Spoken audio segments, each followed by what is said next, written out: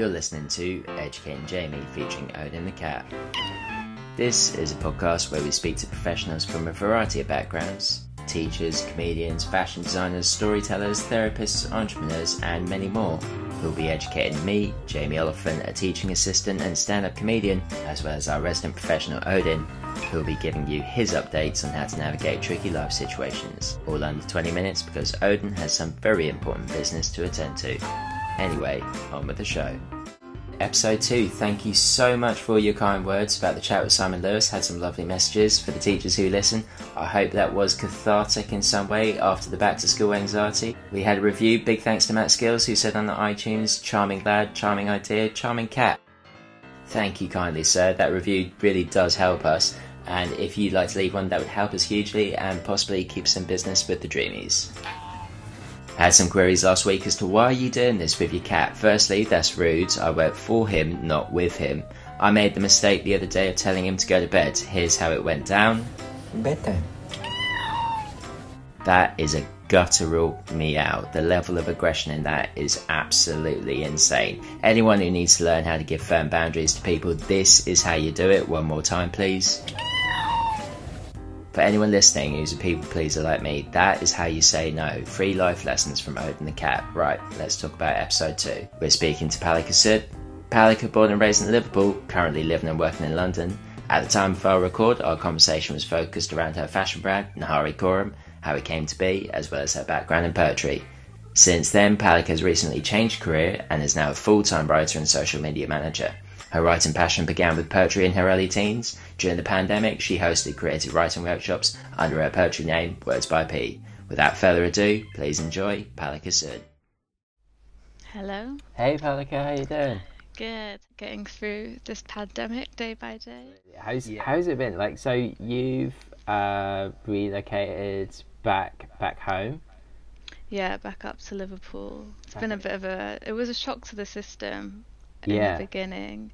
I mean, I lived away for 8 years, so to move back home and move back with family was a big difference, a big adapt. Imagine. How's that been? Sort of like, were there different like phases of it where it was kind of like an adjustment period, and then sort of like now you're kind of in the groove? Like, how's that worked out?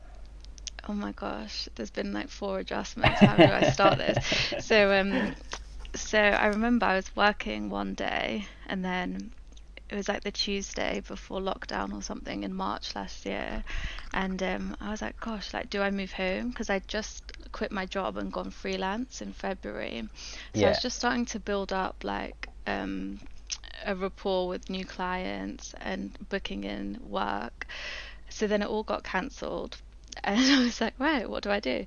Do I move back to Liverpool? Do I stay here and try and figure it out? And in the end, I just decided the best thing would be to move to Liverpool. So yeah. And it was weird. I went from working 7 days a week in London to not working at all. So yeah, it was a big adjustment. And then I moved to my uncle's house in May, and then I moved back into my mum's in September. So I've just been all over the place, I would say. Yeah, I'm settled in a little bit now, but we'll see. So you're at your mum's now? Yeah, so I converted the dining room into my bedroom. Nice. That's a good situation. How's, in terms of space wise, has that been good? Yeah, I mean, I'm so used to having my own space and not having to like let anyone know when I'm coming and going, all that kind of stuff. So it's been an adjustment for me in terms of living with family again. But space-wise, yeah, it's absolutely fine, decent. I've got my own space. Specifically, so in terms of like your artistic, your work, all these different sort of sides to your personality. So like, I know you from sort of like chatting to you in Mud coffee shop where you're working, and then seeing your poetry as well, which is amazing, and people should definitely check that out online. And I was just like interested to ask you, what else do you do, because you seem to have like so many talents. It's funny, isn't it, how you meet people for such a long time and then you don't actually know what each other does. But yeah, when I met you, so I worked weekends at Mud cafe in Tooting. So I worked for a menswear brand before that as a pattern cutter and garment technician. Wow. So yeah, it was a luxury menswear brand. Sorry, not was, it still is. Yeah, didn't fold still over going. lockdown. So yeah, I did about just over 2 years there. Before that, I worked in e-commerce. So I studied fashion design at uni, came out of uni, got into retail for about 10 months, and then moved on to Net-a-Porter, which is a luxury e-commerce website.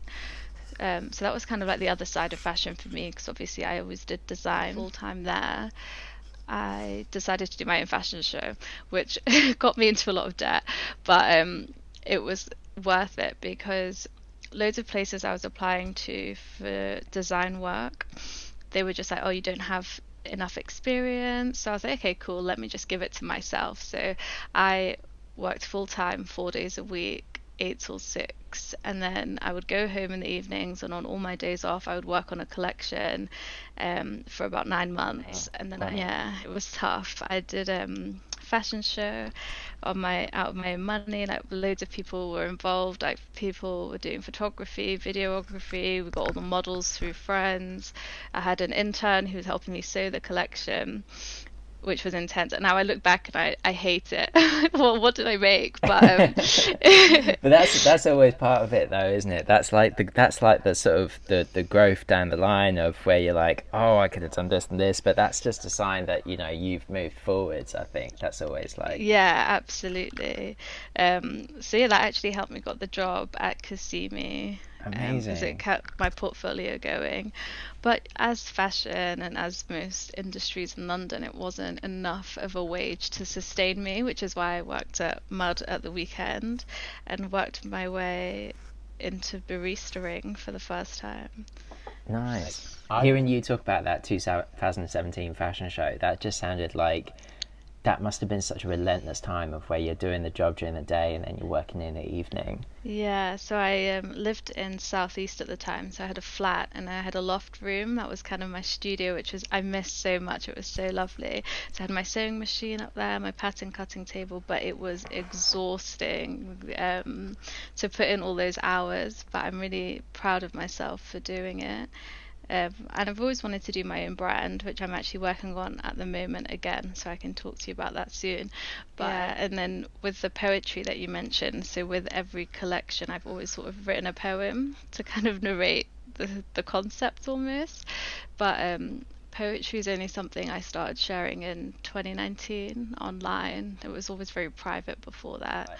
You kind of, every time you do a collection, you kind of write a poem to sort of just narrate that personal experience and stuff? It's not necessarily a personal experience. So for example, at uni, my final collection was about a boy who lived in a council estate but didn't really fit in, and the whole concept was about how he was a bit softer on the inside, maybe slightly feminine. So the exterior of the collection was very tough and very like bold silhouettes, but then for example, there was a jacket that had backpack shaped sleeves, and you could unzip and open it, and inside it would reveal the poetry, which was his story. And it was like he wrote poetry, so it was kind of more from the muse's perspective to explain the concept of him trying to get out of this council estate and be himself. That must be sort of like really helpful for you when you're kind of like putting the work together and sort of sewing it all together, in terms of like having a kind of bigger picture in mind of what you're kind of working towards with that kind of inside narrative. That's really fascinating. Thank you. Stories are a very big thing for me in everything that I do, so yeah, trying to make sure I understand the story before I try and expect everyone else to understand it is important.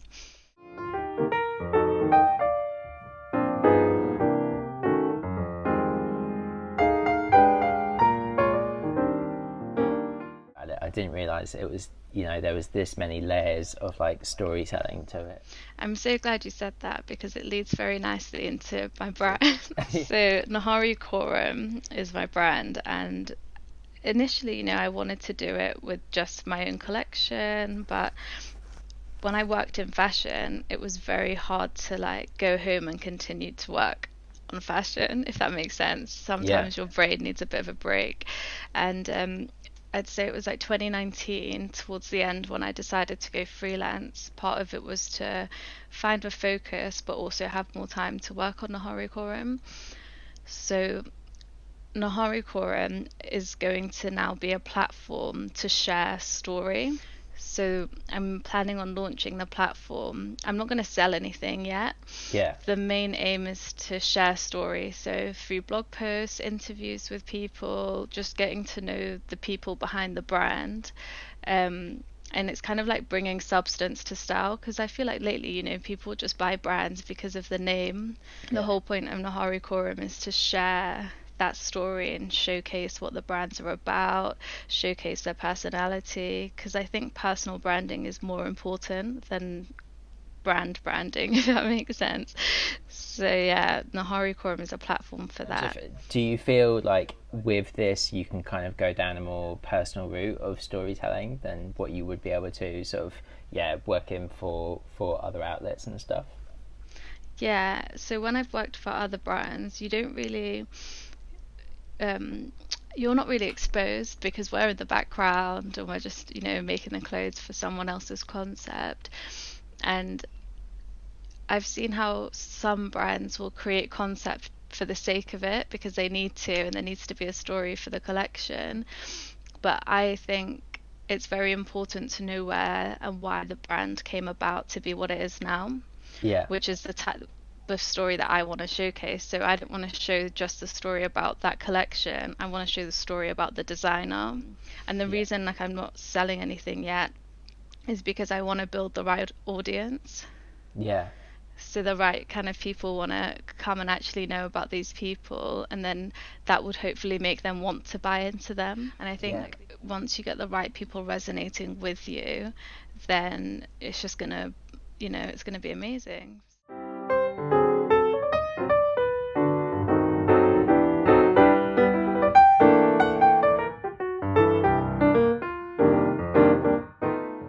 This sounds like the weirdest question in the world. Like, what's your relationship with the pandemic? But yeah, it's like, how do you feel about it now? Do you feel like it's sort of like holding you back, or do you feel like there's a few things that you can do in this moment? So I've been through a few waves with this pandemic in terms of Nahari Quorum, but also in terms of like personal development, like myself. And moving home, that was a big shock to the system. And I was a bit like, I don't know how to start the brand now. Am I going to be selling other people's stuff because factories were closed, people weren't making clothes? So it was a bit weird because I was like, I don't know how to approach this. I remember last February I did a video shoot and everything like in preparation, but then I took a very slow approach. I really didn't want to rush anything. So the first lockdown, I was kind of, you know, trying to find ideas and trying to put some stuff together. And I even had people say like, you know, there's some factories open, like you can just get clothes made easily and start selling them, but that wasn't my aim. And I think other people didn't understand, like, you know, you could be making money by now and doing this, but for me, I was like, I don't want to rush something that people then don't resonate with. And it was my brother actually, so he has his own marketing company and I'm working for him at the moment, just on a temporary basis. But he was like, you know, you should start with blog posts, and then only recently, in the last 6 months, has the actual idea of what Nahari Quorum's going to start off as has been sort of born. This idea has been created through me working with him and understanding marketing, website building, social media, SEO, like all those technical things.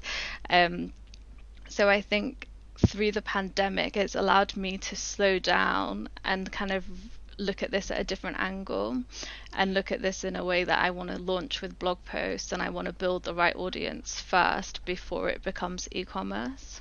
So I think for me the pandemic it's like really helped put my thoughts into order and put the launch of Nahari Quorum into order for me and do it the right way. Yeah, and I think it's all about remaining your authentic self, because it's so easy for other people to say, why aren't you doing it this way, why aren't you doing that way, when they don't realize the work that goes into it. And I would rather produce something with substance than something that has no substance, but it's like a quick fix, and I think that's a lot to do with like personal development as well, because with myself, I've been going through this journey of like learning a new side to myself being at home, and like learning what my own identity is. So if I'm saying behind every brand is a story, then behind Nahori Quorum is me. So it's like, what is it about me that's going into this brand? And I think that's one thing, is that I really want it to be authentic and I don't want it to be rushed. So that reflects in that way as well. That's cool. That's really good. Like when you were talking about sort of like in this process, learning about yourself and, having to be patient because it forces you to slow down. Like I feel that in a big way. Like for the last year, I've just had so much time to myself that I've genuinely just learned so many things about myself that I didn't really know. Mm-hmm. And do you feel like you've learned things? Has there been anything that you've learned about yourself that's really surprised you? Yeah, for sure. So I actually went through a breakup in December, which wasn't very nice. Oh, but I'm sorry to hear that. No, that's fine. But then I think for me, that's the first time I experienced heartbreak. Yeah. And it's really sort of caused me to reflect on myself, because obviously when you go through a breakup, you think like, oh, what did I do wrong? And it was kind of like being able to do that self-reflection to realize like, okay, this is what I know I need to work on, but then also I need to realize that someone's reaction isn't a reflection on me, it's on their character. And one of the things that I was told was, I don't know myself. And actually I really do know myself, and I think I know myself on very many levels. And like when I said about coming home, so like I spent a lot of time with family that I haven't spent time with for years, not so much my mum's side, but another side of my family, and getting to know them, and then kind of understanding a bit more about my childhood, and all of that's come about because of what I've learned in this pandemic, and like because of who I've lived with and because of who I've spent time with, that I've learned a whole new side to myself and a whole new level in terms of my identity, my values, like my morals, all that kind of stuff, but also understanding why I am the way I am because of my past experience, everything from childhood up until this, falling in love and then having to unlearn that. So yeah, I've been reading a lot as well, which has really helped me. But I think one thing that I've learned is what self-love is and how I can apply that.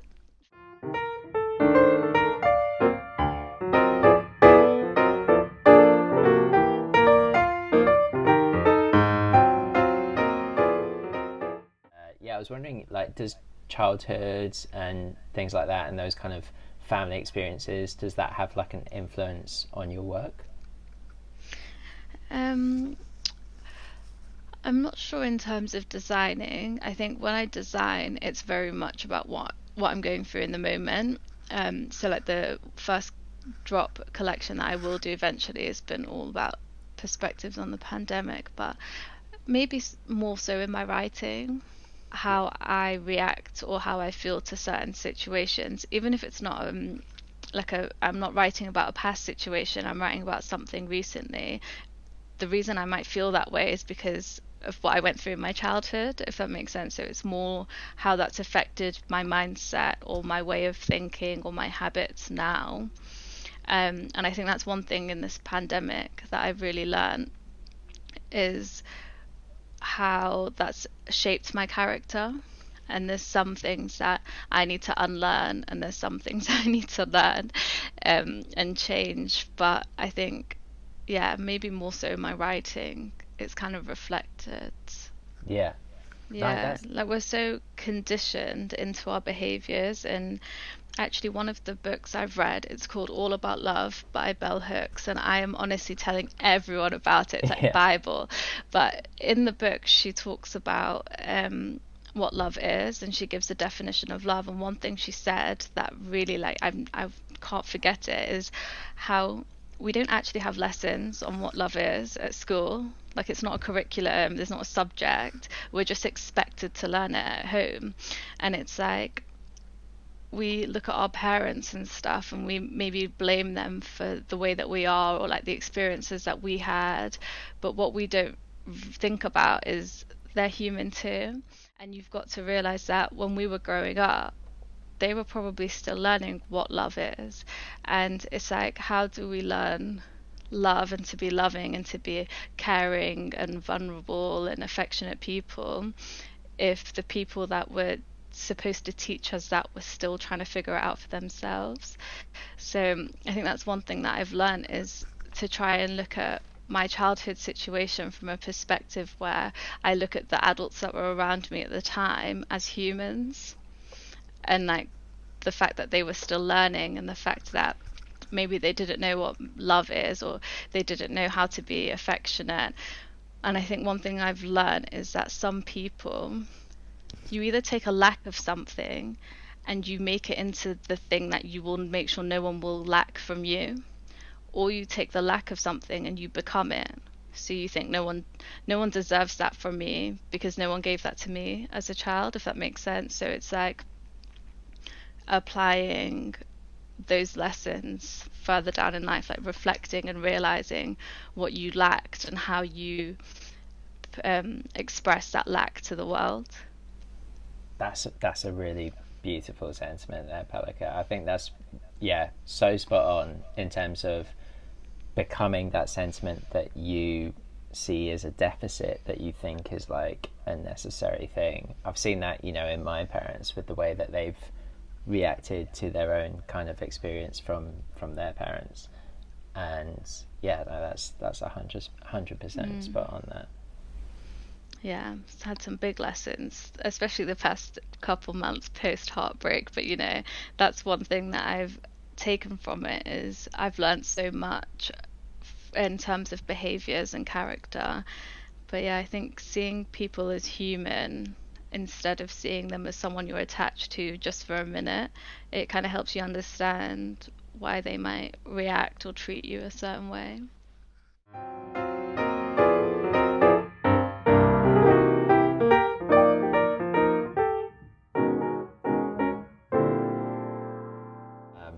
Well, Palika, I don't want to take too much of your time, so I just want to ask like one final question to you. This has been an amazing chat, by the way, as well. Like, one of the most interesting ones that I've had so far. And I just wanted to ask you, as someone who's kind of, you know, started their own brand and kind of done their own thing, do you have advice for aspiring artists who want to do something similar to you? Maybe not just people who work in like sort of the fashion industry, but just artists out there kind of taking that leap into the unknown while things feel a little bit uncertain. Like, what would you say to them? I would say it's okay to have a day where you don't do something, and then you don't have to feel guilty about it. Because I think one thing I've experienced with friends and even with myself is, you know, especially during these times, it's like, oh, I need to get up and I need to do something. But actually, to really let that creativity flow, you need to let your mind rest sometimes.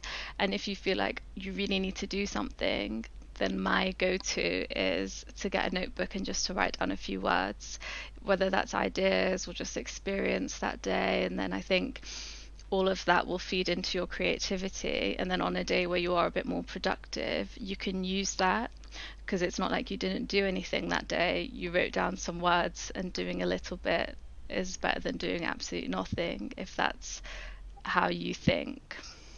So don't feel guilty. Don't feel guilty. That's such a great sentiment. I love that. Palika, thank you so much for doing this. You know, just outside of the recording process, I'm so grateful that you came on, and like what you shared has been like a really amazing mix of like. I'm so glad. Yeah, no, it's been really great, Palika. Like, you've been so genuine, and like I massively appreciate that. Like, thank you. And you know, like this was, yeah, you've been sort of like really vulnerable as well and really authentic on this chat as well, and I'm hugely grateful for that. There is vulnerability and strength. So it's like one thing that I've learned, Jamie, is for sure is that people think vulnerability is something that shows weakness, but actually vulnerability is strength. And I think that's something that I'm learning to do, is be more vulnerable, but be very happy doing it, because it's just being authentic. And to be vulnerable is very scary. So imagine if you're able to be vulnerable, you're a very strong person. So